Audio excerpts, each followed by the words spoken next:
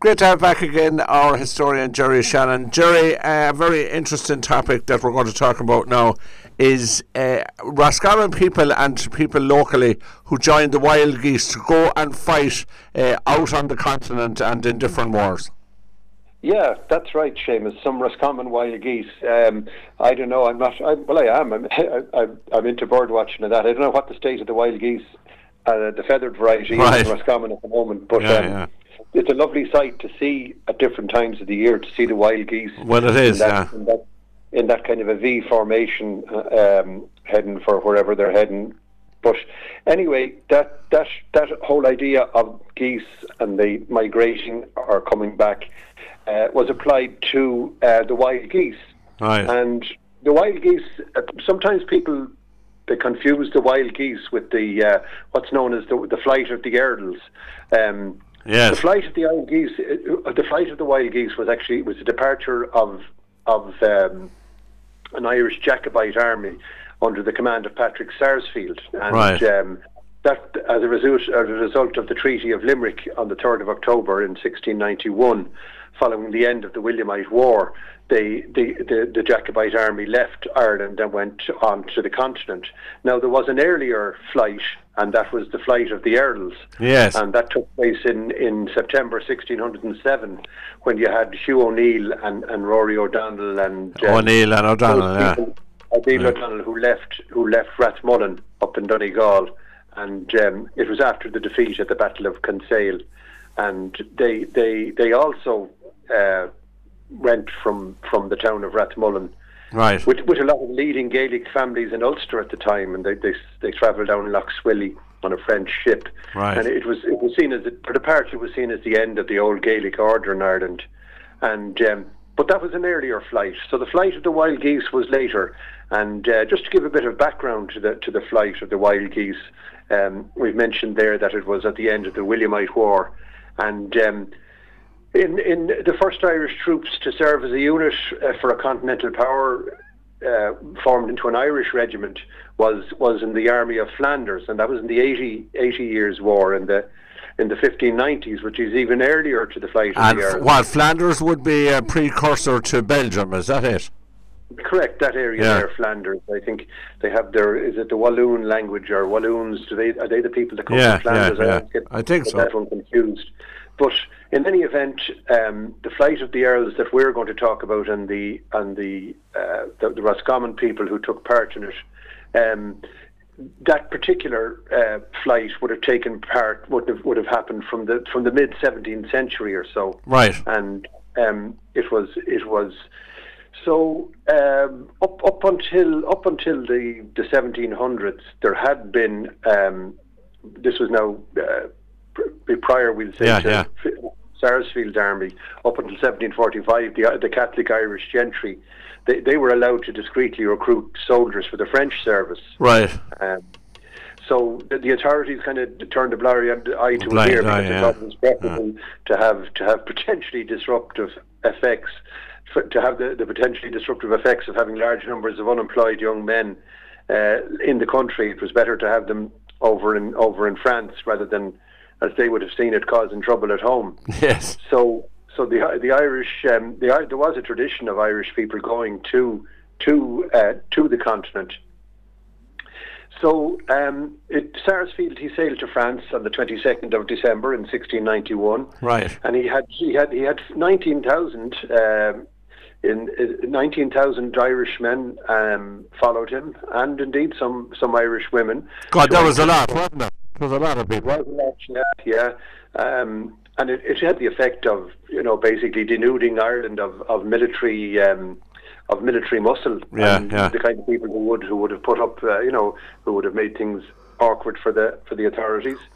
And for Sarsfield's exodus, it included 14,000 soldiers, and interestingly, about 6,000 women and men.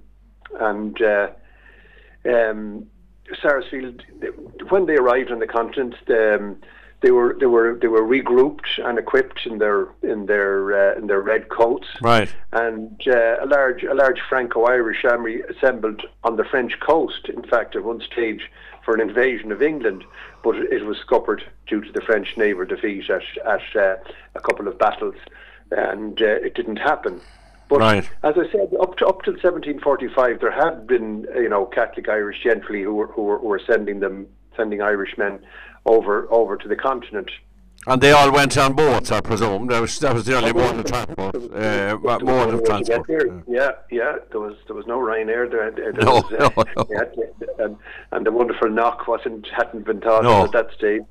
So during the 7 Years' War, that was from 1756 to 1763, and it was a huge conflict and involved most of the European great powers. And it was fought all over the world, really. It was fought in Europe and the Americas and the Asia Pacific area. So during the 7 Years' War, efforts were made to find recruits among Irish prisoners of wars or deserters from the British Army. Right. So, otherwise, recruitment was limited to a trickle. But needless to say, quite a few Roscommon men found themselves on the continent and wearing the uniform of it could have been the French or the Italians or the Austrians. Because funny enough, there was even an Irish an Irish contingent in the Italian army, which is one we don't think about. Yeah, I never heard about that one before. No. Yeah, there was actually the army of Savoy included many Irishmen, and they were organised basically by the Spanish administration at the time, but. There was a regiment in Milan which was exclosed. It was exclusively composed of Irishmen. Right. So they were to be found everywhere. And what I'm going to talk about now is the Roscommon connection. Connection. Yeah. So as we said, about 200,000. Well, we didn't say it, but the fact of the matter is about 200,000 Irishmen enlisted in the Irish regiments of France under Louis XIV and Louis XV. That's a lot of people. Yeah. That's a lot of people, and they came from every county in Ireland, but we'll never know their precise numbers. But one great record is the record or register, which is held. Now my French isn't great, but I'm going to give it the version. Well, I'm not even going to try. It's known as the Hotel Royal des Invalides. Yeah, so no, it's not a hotel. It was a kind of an old soldier's home. Yes, yes. The same as Kilmainham Jail or Kilmainham, not Kilmainham Jail, but Kilmainham up in Dublin. They was used one time for. And I think over in London, what do you call the place where the old soldiers with their Well, I think they have some sort of a club. I'm trying to think of the name of it. It's Legion. A Legion. Yeah. Well, this was an old soldiers. This was set up for people who had served in the military. To delodge disabled and worn out veterans. Chelsea pensioners, is that the one that? That's it. Yeah, absolutely. Yeah. There. So I'm going to call it the HRI from now on. I'm not going to call it. I'm not going to call it Hotel Royal des Invalides. No. So we just call it the HRI. So if I say HRI, I basically mean the retirement home or the place for these people. So it was founded by Louis the 14th to lodge disabled and worn out veterans, as they were called. So up to that time, maimed and debilitated veterans, they were abandoned to the pity, mostly of monasteries and local communities looked after them. There was no structured government or nothing was set up to look after these people, and some of them would, as we'll see, they suffered horrible injuries. Yes. Because the type of warfare at the time, cannonballs and bayonets and musket shot. You can imagine the damage that a cannonball fired could do. A densely packed group of soldiers would have caused.